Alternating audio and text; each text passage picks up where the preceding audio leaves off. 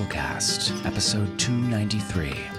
The Drabblecast is a weekly audio fiction magazine that brings strange stories by strange authors to strange listeners, such as yourself. I'm your host, Norm Sherman. This week we continue H.P. Lovecraft Month with our theme of examining cults in Lovecraft's fiction.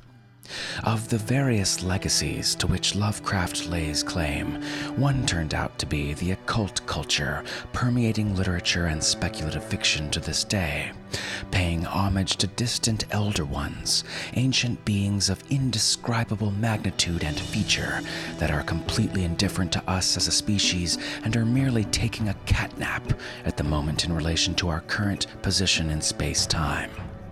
The absolute creepiest of us, read Twilight fans and cat burglars, are able to glimpse these entities as they sleep and come back to relate their shattered sanity and discoveries to the world and side with either Team Edward or Team Jacob. Thus, the birth of a cult. Scientists can't explain it, religion's not even close, so we meet on Tuesday nights at the bowling alley to exact any horrible mandated rituals and discuss the challenges of worshipping a space octopus with a dragon body in the 21st century. Yep, I'm talking about Cthulhu, Lovecraft's single biggest contribution to weird fiction. A priest to the Elder Ones, a massive squid-faced beast. He's Disney's Mickey Mouse to speculative fiction. Hey, everybody! Of course, times they are a-changin', and who knows what situation Cthulhu might awaken to find should he arise this Thursday, 99-cent wing night at Buffalo Wild Wings. We're a culture far more acquainted with bizarre ritual worship than many of us would like to believe. Speaking of which, let us now hear a word from our sponsors, A 100-Word Story. This week's Drabble is appropriately called Lovecraft and comes to us from Christopher Monroe. Chris, or Munsey as he goes by in our discussion forums, is an actor, author, comedian from Calgary, Canada, where he lives, works, writes, and spends too much time on Twitter with his girlfriend Kat and their puppy Rusty. He's a prolific and occasionally podcasted author of short and flash fiction, and he's an ongoing favorite of the Drabblecast throughout the years. Find him at christophermonroe.blogspot.ca.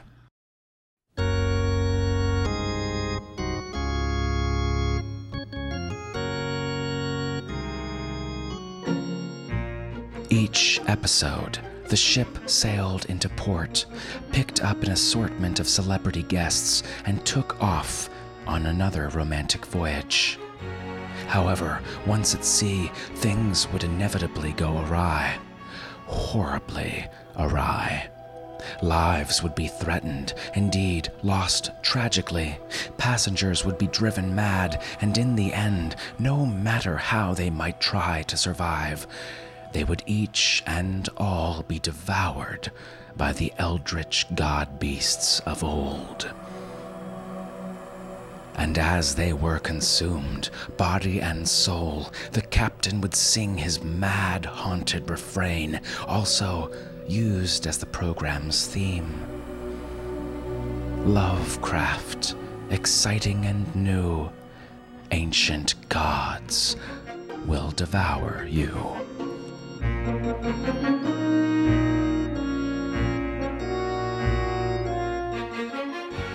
And that leads us to our feature story this week, an original commissioned work by Ken Liu called The Call of the Pancake Factory. Ken Liu is an author and translator of speculative fiction, as well as a lawyer and programmer. His fictions appeared in the Magazine of Fantasy and Science Fiction, Asimov's, Analog, Clark's World, Lightspeed, and Strange Horizons, among other places. He's won a Nebula, a Hugo, a World Fantasy Award, and a Science Fiction and Fantasy Translation Award, and he's been nominated for the Sturgeon and the Locus Awards. He's one of my personal favorite authors, and he lives with his family near Boston, Massachusetts. The story is read to you by Rish Outfield and Big Anklevich of the Dune Steve podcast, another fiction market which I'm sure you already know about, right? Right? One of our favorite peers in fiction podcasting that do almost all of their stories with total full cast and always awesome quality audio production, right? Yeah, I figured you were already subscribed to them by now. www.dunesteve.com. I won't go on about how they're one of my favorites, if not my absolute most favorite place to listen to stories, because I'm obviously preaching to the squid-faced occultist choir here. I'll move on. So get your portfolios ready and straighten those ties. Without further ado, we bring you The Call of the Pancake Factory by Ken Liu.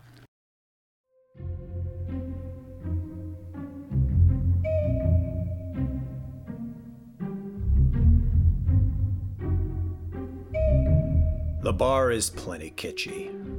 Goofy statues made from coconuts everywhere, and strings of shell beads hanging from the ceiling. I smile when I see a coconut sporting a pair of mouse ears made from scallop shells.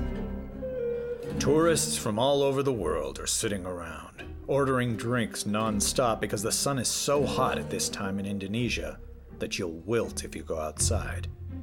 And also because the drinks are so watered down. But that's all right with me. I'm here to blend in, not to get drunk. You look like an American.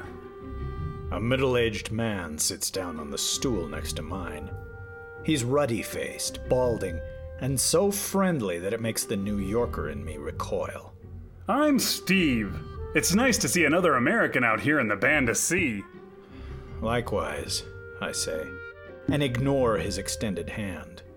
I scan around the bar one more time to be sure I don't see anyone who looks like they could be after me.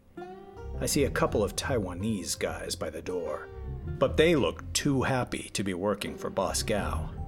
I didn't catch your name. I try to keep the irritation out of my voice. I didn't tell you my name, and I'm not going to. He stares at me, the smile on his face frozen. But he's drunk enough that, despite the chilly reception he's getting from me, he decides to ask more questions rather than slink away. You a gangster or something? He's so wide of the mark that he's almost hitting Boss Gao. Yeah, some of you may know Gao as the Taiwanese mogul who owns all these theme parks all over Asia. But I bet not many of you know he runs a few casinos out of Macau as well. He's got hired goons running around chasing down people who, allegedly, I emphasize, stole from him. Since Steve doesn't seem to scare easily, I decide that I need to appear kooky enough to drive him away, so he'll leave me alone. I'm a spy, I whisper conspiratorially. Well, the technical term is competitive research analyst, but close enough. Sometimes the truth is just strange enough that people will think you're nuts. Oh, like with the CIA? No, I'm with the... I pause. I don't want to give the name of my employer outright. They do have a reputation to uphold. I can't use too obvious a code name either, like, say, Mus Musculus. But then the fact that he mentioned the pickle factory inspires me. Countless parents have appeased their children on Sunday mornings by making pancakes in the iconic shape, involving one big and two little circles. Pancake Factory, I finish. I had no idea restaurants needed spies. Oh, you'd be surprised. In truth, few people know how competitive the Pancake Factory's business is. Boss Gao, our direct competitor in Hong Kong, is cutthroat. A month after the Journey to the West adventure opened in our theme park, his theme park opened the Monkey King Rebels Against Heaven attraction, which did everything ours did, only better. Somehow he had gotten our plans ahead of time and worked out how to beat it. It was a disaster for gate receipts. It's like any business. You have to stay informed about what your competitors are doing. New dishes, ambiance, trade dress, service model, and so on. So, you're here to research authentic Indonesian cuisine? Is that it? This guy is like a leech that you can't shake. I mumble at him, distracted because I need to stay alert, and look around to see if Boss Gao has tracked me all the way from Taipei to Indonesia. You see, I managed to get a hold of his plans for the next water park, and he's not happy. I can't just get on a plane back to Florida because the plans are in the form of a gel-filled model. Devious, that Boss Gao. So we're playing cat and mouse around his backyard until I can get the model replicated in some TSA-approved material. Listen, if it's authentic traditional Pacific Island cooking culture you're after, you might want to go check out this island 20 miles or so east from here. They've got a new age commune thing going on there with a guru and stone ovens and all sort of stuff. I'm only listening with half of an ear. Now, it could be that I'm just paranoid, but I could have sworn I've seen the same Jeep passing by the bar twice in the last hour. And that yacht in the bay. Why do I get the feeling that I'd seen it in Tam Sui Harbor? You should take the offer to tour their island. They ask you about your dreams, and there are bonfires and roast pig and crazy dances in the middle of the night and ancient tribal liquor. You'll get a kick out of it. Where can I find this guide? I ask. The Jeep just went by a third time, and I duck down, hoping whoever's inside can't see into the dim interior of the bar. A trip to some obscure island so I can hide with a New Age cult sounds like just the way to shake off Boss Gao. Besides, I can do some research for our Pacific-themed attractions. I and 5 others are whisked to the island by a speedboat. Our guide, Otto, is a man of indeterminate age whose bronzed and heavily tattooed skin makes a nice contrast with his white shirt and dress pants. I try to make conversation as we skim over the waves glimmering in the afternoon sun. How long have you been with the, Cult? he says, a smile on his face. You can say what you think. I was going to say community. I prefer a school of philosophy myself. I joined about 20 years ago, and now some would say I'm the leader of my fellow philosophers. Before that, I was a wanderer like you, blinded by the pursuit of the meaningless. If the guru himself has to be out recruiting, they aren't doing so well in the revenue department. What drew you to this school of philosophy? An acceptance of the permanent state of ignorance of our species and the ultimate futility of seeking knowledge. That, I struggle to find a diplomatic way to phrase this, does not sound very attractive. I like knowing things. Do you? He appraises me with some care. You are a scientist, then? Not exactly, but I know a little bit about lots of things, and a lot about a few things. Just the kind of men our arrogant modern world is so good at producing, he says. You and I are members of one species on one planet that is no different from billions of others in a galaxy that is itself but one of 1 trillion galaxies in the universe. What can we possibly know? This is standard touchy-feely, airy-fairy nonsense. Next, I imagine he'll spew some poetry about the known unknowns and the unknown unknowns. But I play along. We know much more than our ancestors, and the speed of discovery is exponentially increasing. So optimistic, he says. Imagine, if you will, a colony of ants. They explore the land around them, the grass and the flowers, the dead beetles and dropped crumbs. They formulate theories to explain their environment. Why there's a region where the giant rose bushes are laid out in rows. How much of the landscape is dominated by one species of grass, all about the same height. What causes water to sprinkle down from great geysers in the ground at certain times during the day. They believe, with time, they can explain everything they see. Another well-worn fable. But the breeze across the sea is pleasant, and it would be rude to excuse myself now from this conversation. I'm guessing we're the ants? They believe they're gaining knowledge and understanding until the day they're crushed into a pulp at the foot of a child. A being who has never paid attention to them until that day, and whose parents are responsible for all the features of the backyard world they have sought in vain to explain. The ants were never even part of their plans save for extermination. The gods care as little about us as we about the ants. And that is why all our efforts at understanding are useless. So, what should the ant in your fable do, if not to pursue useless knowledge? Beg for mercy, He says. and pray that the great ones hear.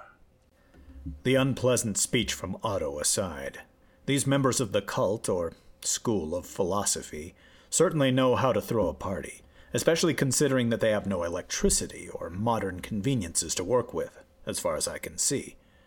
There was a very touristy and inauthentic Pacific luau to welcome us for the evening. They claimed that the roasted pig had been cooked underground all day, but I had seen two men carrying the pig out of the gigantic stone edifice set a little back from the beach to the burying spot as we disembarked. The pig tasted fine, even if it was probably cooked on a gas grill in an industrial kitchen. Otto was a loquacious and engaging host, urging everyone to drink and eat, and made no mention of his gloomy beliefs. I used my cell phone to take a few photos of the festivities, noticing that I got no reception here. And now there's a big ring-shaped bonfire on the beach, and as we visitors sip our drinks, not watered down this time, for sure, the cast members, oops, wrong lingo, I mean our hosts, are dancing around the fire, enacting a ritual that I'm sure some anthropologist would point out is a theatrical, incongruous admixture of dozens of real cultures. I don't judge. The Pancake Factory does the same thing. In the middle of the ring of fire is a stone platform, on top of which is an idol. If I squint hard enough, it seems to be a lizard with wings whose head sprouts tentacles, again, probably cobbled together from the mythology of several real cultures. They whoop and shout, stripping off their clothes in their ecstasy. The other visitors sitting around the fire look mesmerized, or perhaps more accurately, dazed. I noticed after my first drink that there was a medicinal aftertaste, and have been careful since. Who knows what kind of hallucinogens they've mixed in to help set the mood. The language they're using in their chants is incomprehensible, and nothing like what I've heard before. I wouldn't be surprised if it's also made up. Considering the rough conditions on this remote island, their dedication to creating a complete experience for their guests rival the Pancake Factory's. What I can't figure out, of course, is the money angle. Otto has not charged any of us for this little Pacific-themed cruise, or even made us sign pledges to attend some proselytizing session, the way timeshare salesmen connected with the Pancake Factory would. Maybe they rely on having members join and give to the cult all their worldly possessions, but that's a highly uncertain revenue model. Maybe I should talk to Otto and give him some advice. Still, whatever I have drunk is having an effect. The dancers seem to be floating in the air as they gyrate, and the rhythmic chants with their heavy beat is making me rather drowsy. The idol in the center of the ring of fire seems to be coming alive in the flickering light of the flames and shifting shadows. I stand up and sway, my footing uncertain, and Otto is at my side instantly. Ready to sleep? He asks. I nod. He brings me to the entrance of the great edifice whose walls seem formed from giant blocks of stone, all sharp angles and flat surfaces. The effect is one of prehistoric antiquity. I seriously doubt this is real either, as the seams and joints seem too neat and clean, reminding me of some of the Pancake Factory's recreations. He brings me through a few twisting tunnels, lit only by torchlight, and the lingering effect of the drink is such that it seems sometimes we're moving up a downward slope and sometimes we're walking with our feet on the ceilings. Begrudgingly, I admit that if this is all part of their presentation, it's very well conceived. Finally, he brings me to a windowless room lit with oil lamps and points me at a bed in the corner. I crawl into it and fall asleep almost immediately, hearing only a whispered wish for Sweet dreams. My sleep is filled with bizarre images and nightmarish visions. Great, lumbering things as big as skyscrapers fall out of the sky. They look like giant versions of the idols I had seen, complete with tiny wings, useless for flight, and writhing tentacles around their heads. I suppose I've been thinking about how to revamp our horror-themed attractions too much lately. I wake up, my body covered in a sheen of sweat. I feel completely sober, and I don't know how many hours have passed. You have one of the most attuned minds I've ever seen, says Otto from the darkness. I almost jump out of the bed. The creepy man is standing in the shadow by the door. Have you been here all this time? I demand. Watching me sleep? You can hear him, can't you? The call of dread Cthulhu? Something is speaking in my mind, all right. Thunderous, immense, the syllables and sounds strange and impossible for me to imitate. I gather that the noises Otto is making with his mouth are meant to imitate this alien sound in my mind, the unpronounceable name of his deity. I don't know how he's doing this, but I have a guess. Back at the Pancake factory, we experimented with ultrasonic speakers that beam sounds only to a specific point, so that only the person at that point can hear it. It's great for a haunted mansion type of ride, since it sounds like a voice is speaking from inside your head. We never got the kinks worked out to put it into production, but apparently Uncle Otto here has got it working on his island. Most impressive. They come from the stars, you know, says Otto, his tone full of reverence. Uncountable eons ago, they came to our world and ruled it when our ancestors were barely conscious. Then they fell into a deep slumber in cities beneath the sea. But they continued to dream, and in dreams they communicate with those of us who are attuned to them. We worship them because one day, when the stars are aligned again, they'll awaken from their deep sleep and rule over us again, and the world shall be cleansed in a wild apocalypse of flames and ecstasy. Okay, I get it, I interrupt him. The purple prose was getting on my nerves. I like theater, but this was a bit too much. We are the ants, and this Cthulhu is the little boy in your fable. And you want me to start praying to him before he decides to squish me. He's taken aback by my lack of awe. But once you know how the sausage is made, the magic ceases to hold you. A professional hazard. I sometimes wish I could enjoy our rides as much as the guests. Strictly speaking, Otto says, Cthulhu is more like one of the parents of the child in my fable, but you do hear him. Oh, loud and clear. This is a very good job. I like how you've got the electricity to power all these speakers, but you don't reveal it with any electric lights. I do think the use of the drugs is effective, but a bit dangerous. What if I had an allergic reaction? Personally, I think some flashing lights judiciously used can really add to the experience. Maybe even some animatronics. This isn't some kind of theme park ride. Sure it isn't, I say. Look, I'm on your side here. I like what you've done. Just trying to help you make the presentation a bit crisper. I know what I'm talking about, and I'm not even charging you at my consulting rate. He frowns at me and shakes his head. You must come and see for yourself. Once more we go through dark, twisty tunnels, lit only by flickering torches. I'm impressed by the craftsmanship and attention to detail. I run my fingers over some of the cracks between the stone slabs. There's even moss, actual living moss. Considering how small a staff he's working with here, this is nothing short of a Stonehenge or Easter Island level of achievement. Though I'm now no longer drugged, or at least I don't think I am.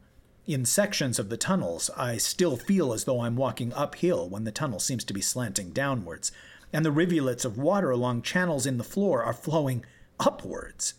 The effect is extremely realistic. Hidden pumps? Hydraulics that tilt sections of the floor as we move over them? I make a mental note to try to dig the secret out of Otto. Whether or not he knows it, he's really a genius for theme park design, and maybe there's a way I can recruit him for the Pancake Factory. Finally, we arrive at a cavern the size of a stadium, whose walls are ringed with torches. In the middle is a giant, bottomless pool. "Prepare to have your illusions shattered, mortal," he says, and begins to chant. "Funglui mlugnafa Cthulhu Wuganagal Fatagan." On cue, the water in the pool begins to churn. Amazing, I say. Again, though, I think you've overdone the lighting here. I understand the desire to rely only on non-electric light for ambiance, but I think a few spotlights hidden behind some rocks can really add to the visual experience. Sometimes authenticity is enhanced with... I'm interrupted by the most amazing animatronic creation I've ever seen rising out of the water. There's no word to describe it. Immense, gigantic, cyclopean, monolithic. Oh, it's a monster! The head rises out of the pool until it's towering over us like a 4-story building. Tentacles as thick as me and 20, 30 feet long writhe about the cave-like maw. Cascades of water slough off the head, leaving behind slime and seaweed. The stench of fishy rot fills the whole cave, and the monster begins to roar. I'm utterly entranced, my mouth agape. This is, without a doubt, the finest animatronics display I've ever seen. Nothing back home in Florida can even touch it. The full sensory experience is complete. As the head waves about and the monster's body hits the edge of the pool, the entire floor of the cave shakes. The monster begins to turn its head in our direction. I thought you said it's asleep, I say. "It is," says Otto. "But as it dreams, it sometimes rises to the surface to observe this world. A god opening an eye for a moment before sinking back into his slumber." I'm about to heap more praise on Otto for his artistry when the monster's head stops moving and the eyes suddenly snap open, ancient, otherworldly, completely alien. And in that moment, a great pressure impinges on my skull and I fall down, unconscious. I wake up again to the concerned face of Otto flickering in the torchlight. How long was I out? I groan. "About 15 minutes. It seemed much longer. I sit up. Behind the shadowy figure of Otto, the immense form of Cthulhu is bobbing up and down in the water. His eyes are closed for the moment. "Did you dream converse with him?" Yes, I say. My mouth feels dry, like I've woken up after falling asleep on a transcontinental flight. It is indeed as you say. We're insignificant ants, digging about in the backyard of dread Cthulhu. Otto beams. "And now you understand the futility of seeking knowledge. Absolutely. And the utter hopelessness of the human condition before cosmic horror. Indubitably so. And the acceptance of our insignificance at the space and time scale of our god Cthulhu." It is exactly as you say. In the long run, we're all dead. "And you are now prepared to pray and beg for mercy and dedicate your life to the preparation of his eventual awakening when the stars are aligned?" That's a bit too much planning for me. I begin to chant, doing my best to imitate Otto. Fungli mla nafal Cthulhu Railia waga nagal falchan. And in one swift motion, Cthulhu lashes out with his tentacles and snatches up Otto. Before he has even had time to scream, Cthulhu stuffs him down his maw, and Otto is no more. You see, during those 15 minutes I was out, Cthulhu and I did indeed have a dream conversation, as Otto would say.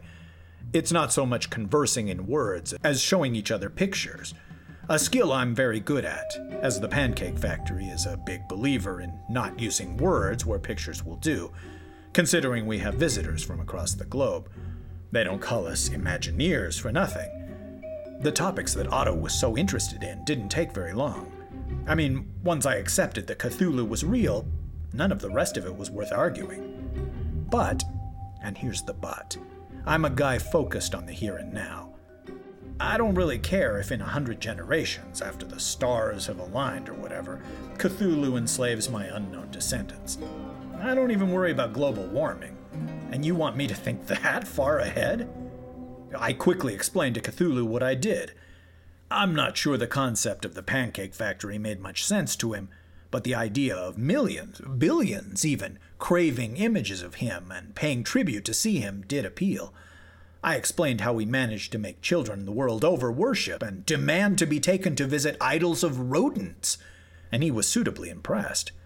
Like all gods, Cthulhu likes worshippers, having lots and lots of worshippers. I've no idea why. Maybe he thinks they'll make his eventual reign more pleasant. But the point is, ants don't always have to beg. They can sometimes bargain. I promised to make him at least as dreaded and feared by men and women and children the world over as the iconic rodent is beloved, provided that he listen to me and do what I say. Cthulhu convulses and spits out a few bones. They clatter at my feet.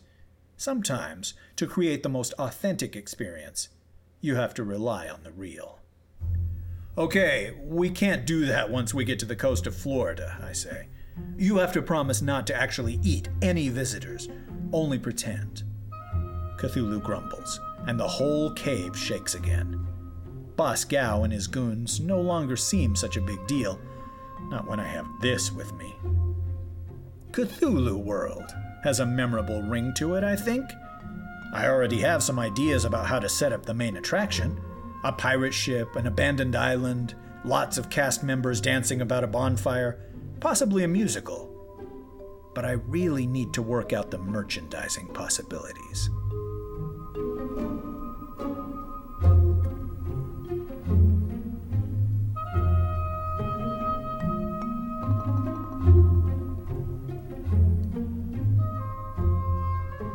Now that's taking traditional business models and flipping it on its tentacle-laden head. Globalized market, schmobilized Cthulhu Twag F3 relay market. There's always room for higher dividends. Hope you enjoyed. And speaking of increased revenue, are you curious to know what Lovecraft might have written like when he was only 14? It'll blow you away, I promise. Subscribe to Drabblecast B-Sides, our premium content feed, for a pretty rare Lovecraft story as a preteen. It's a feat to behold. Head to Drabblecast.org and become a stakeholder. Sign up for our $10 a month automatic subscription. You'll get an email right away with login and password information. We appreciate our partners immensely. You guys rock.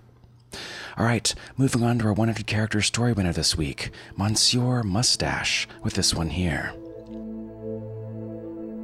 "Grains," said the vegetarian zombie horde. Farmer Bill aimed his shotgun. The alfalfa-lips wasn't happening today.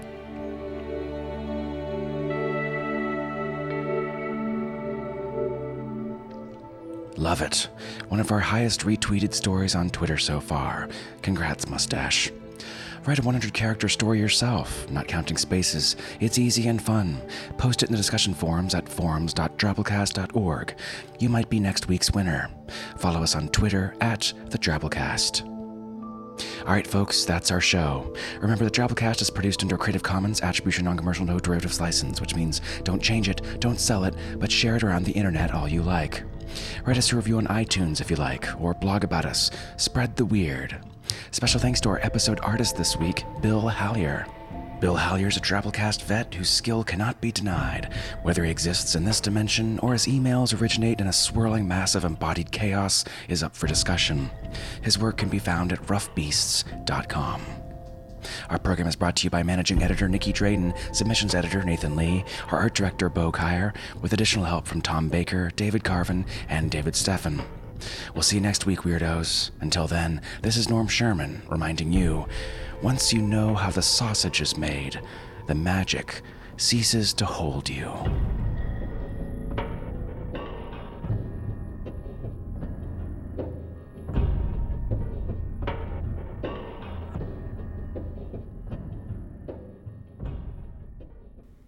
The Call of... One of the lesser-known H.P. Lovecraft collections.